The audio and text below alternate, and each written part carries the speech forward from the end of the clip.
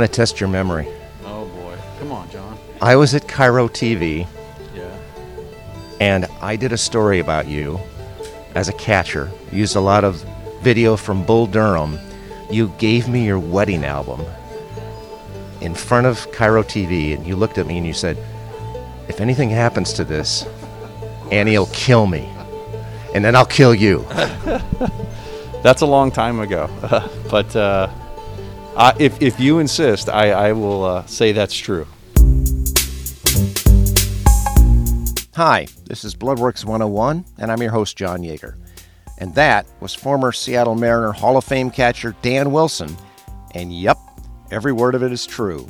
You see, back in the day, I was a reporter for Cairo 7 News in Seattle, and in the summer of 1995, yeah, way back then, the Refuse to Lose season, I did a story about then Mariners catcher Dan Wilson. And yes, I borrowed his wedding album for some pictures of Dan and his wife, Annie. And thankfully, I returned the photo album safe and sound. Well, that was then, and this is now. I got a chance to catch up with Dan recently at a pop-up blood drive at T-Mobile Park, where Wilson came to donate, talk about a certain team sport, still very close to his heart, and about the importance of blood donation. Obviously, giving blood is such a huge priority right now, and all of us have blood, so it seems fairly simple. But I think, given coming out of COVID, given the stress that's been on the healthcare world over the last several years especially, it's more important than ever to be a donor and be able to give blood. Bloodworks Northwest needs close to 1,000 people a day to volunteer for their blood to keep up with the demands of hospitals as well. So there is a huge demand for blood, and this is a way that I think a lot of folks can help. So you, as I recall, went to school as an engineer. So break this down for me. Break down the donation process and how easy it is. Well, it's super easy, and I think especially, first of all, you have the good memory that you remembered even the engineering. But the fact that, we're in the technology age, a lot of this goes much more smoothly. It's just answering questions on your phone as part of the screening process. And really, it's pretty simple. There's no pain involved. I think the finger prick maybe is the hardest part, as a lot of people have said. But outside of that, the folks here that are giving their time from Bloodworks are outstanding people, and it's just it is a very simple process. It was at this point the blood collection specialist put the needle in for Dan's donation. Dan didn't flinch, didn't look away. Most people look away. It's okay. I'm hanging in there so far. Okay, 5 squeezed on hold. You got it? We got it. Perfectly. So we're good. We have blood flow. Why do you think people have such a hard time donating blood? I mean, I think there's a lot of fear around it, for one. I know some people are afraid of needles or getting poked, and understandable, no doubt, but I think this process is made very, very simple. I think some people are perhaps afraid of catching something or getting something through the process, and that obviously does not happen. So it's more just fear, and I think once someone does it and realizes how easy it is, it's something that they'll continue to do. You were here April of 2020 in this same the pavilion at T-Mobile Park, and that's when we really, really needed blood, and you were here. Yeah, we brought the family as well and had them donate. And again, I think, since that time, there really hasn't been a reprieve for healthcare and the world of hospitals. And right now, again, with the triple-demic that we have going on right now, I think, again, this is another situation where hospitals are at full capacity and blood is of the essence. And so, when you have that and you have emergencies that happen, there's a big demand for blood. I think right now, especially O positive is one of the blood types that is hard to get, hard to find. So if there are those out there that are O positive and are thinking about it, I think it's important that they really consider it and get themselves an appointment. Again, very easy online. You can get an appointment, and it's pretty quick in and out. like a lot of people, like the whole city, I followed baseball this last summer, and you were in the booth a lot. And what was it like to watch this happen as an announcer? And I don't want to say you were a fan, but I mean, you definitely had your favorites. What was it like to watch this season from your perspective? Incredible fun, really. I think when you look at the whole picture, when you look at, the front office people that have been here a while, putting this together, seeing their orchestration kind of come to fruition is exciting. And when you've had relationships with some of the players throughout their minor league career, and then they get a chance to play at the big league level, have success as a team, that's really, really exciting. And you're right, I'm a big fan, and you can't help but get caught up, especially when you're up in the booth and you're in the ballpark. It's the atmosphere here, and some of those late season games, the energy at the stadium was incredible. It doesn't get the name Electric Factory for nothing, right? It was really an incredible place to be.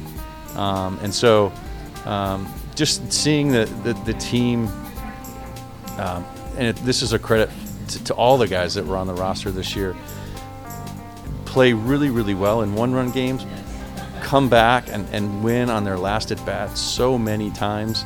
I don't have the statistics right in front of me, but it just seemed like this was a team that was destined to play well, to do well, to get themselves to the playoffs, and they did. And this was a huge, huge step forward for the organization.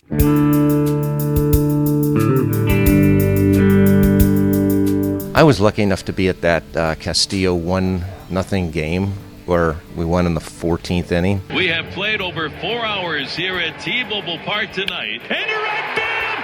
And is it! And is it! The Mariners win it! The first run is the only run in an instant classic!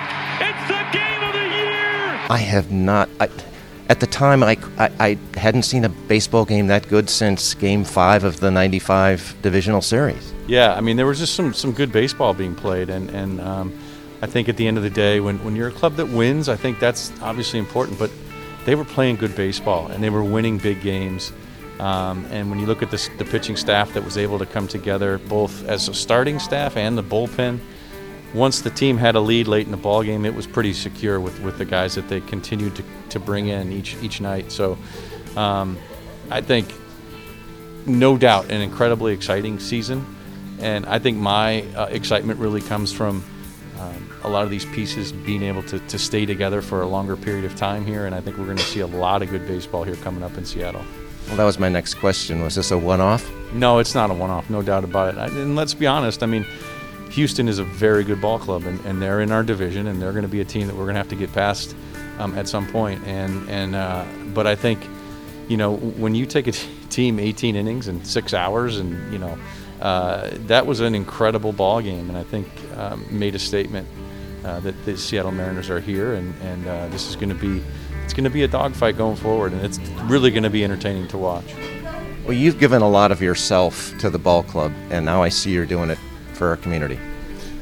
I mean, well, thank you, but obviously it's very, very important. I think one of the clauses in the Seattle Mariners mission statement is to give the community, serve the community, and I think that's very, very important. I take that very seriously and always have, and it's because of the players that were here when I got here. It's the Jay Buners, it's the Edgar Martinez, the Ken Griffey Juniors, who we're incredible ball players. We're incredible, family men. They had great families, and they found a lot of time to give back to their community. And I credit those guys for creating an environment, and the Seattle Mariners, obviously, for making those possibilities available. The environment here is such that that's part of our responsibility as ball players, and so that's why I'm here. When was your last game? 2005. So, and you're still here. Yes, Seattle's home, and our kids have grown up here and are scattered around now, mostly West Coast, but it's been home and continues to be home for us, and we really, really love it here.